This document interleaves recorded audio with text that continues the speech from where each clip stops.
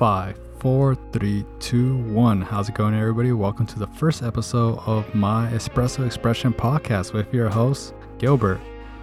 Pretty much it's going to be the introductory and just a little brief description on what this podcast is going to be about.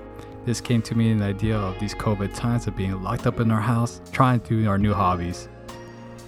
Basically, this podcast is going to be about me having discussion with some friends, some wise people that I know of, maybe not so wise with some, but overall just having a fun, open discussion, varying from topics to topics, from very serious to not so serious. It could be academics, it cannot. But overall, I just want to have a fun time just having discussion with friends, trying to catch up, learning their perspective of the world, and maybe just what they're learning so far in their life, and just see how much we grow.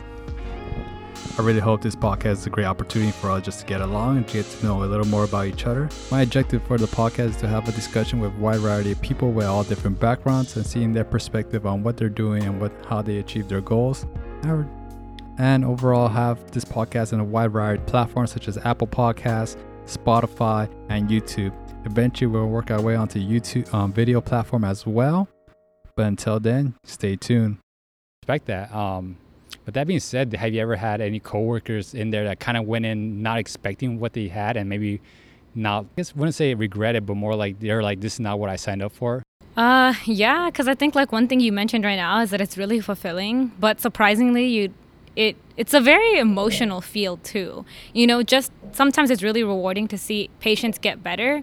But I think the crazy part that a lot of people don't think about sometimes when they sign up for it is that you also see a lot of loss. I don't even know. I feel like for human medicine, that might be more painful. But for me, also working with animals and caring about animals, it feels about, I guess, the same as they would. Because some animals do get better. Some animals, they don't get better. They get worse, even if we keep trying. Some animals, you know, they pass away. We try our best. And at the end of the day, that if they're really, really sick and there's nothing we can do, it's beyond our control, they do pass away. And I think over time, for some people, because they get into the field thinking, I'm going to save animals, well, eventually it starts getting to them emotionally where they're like, wow, I'm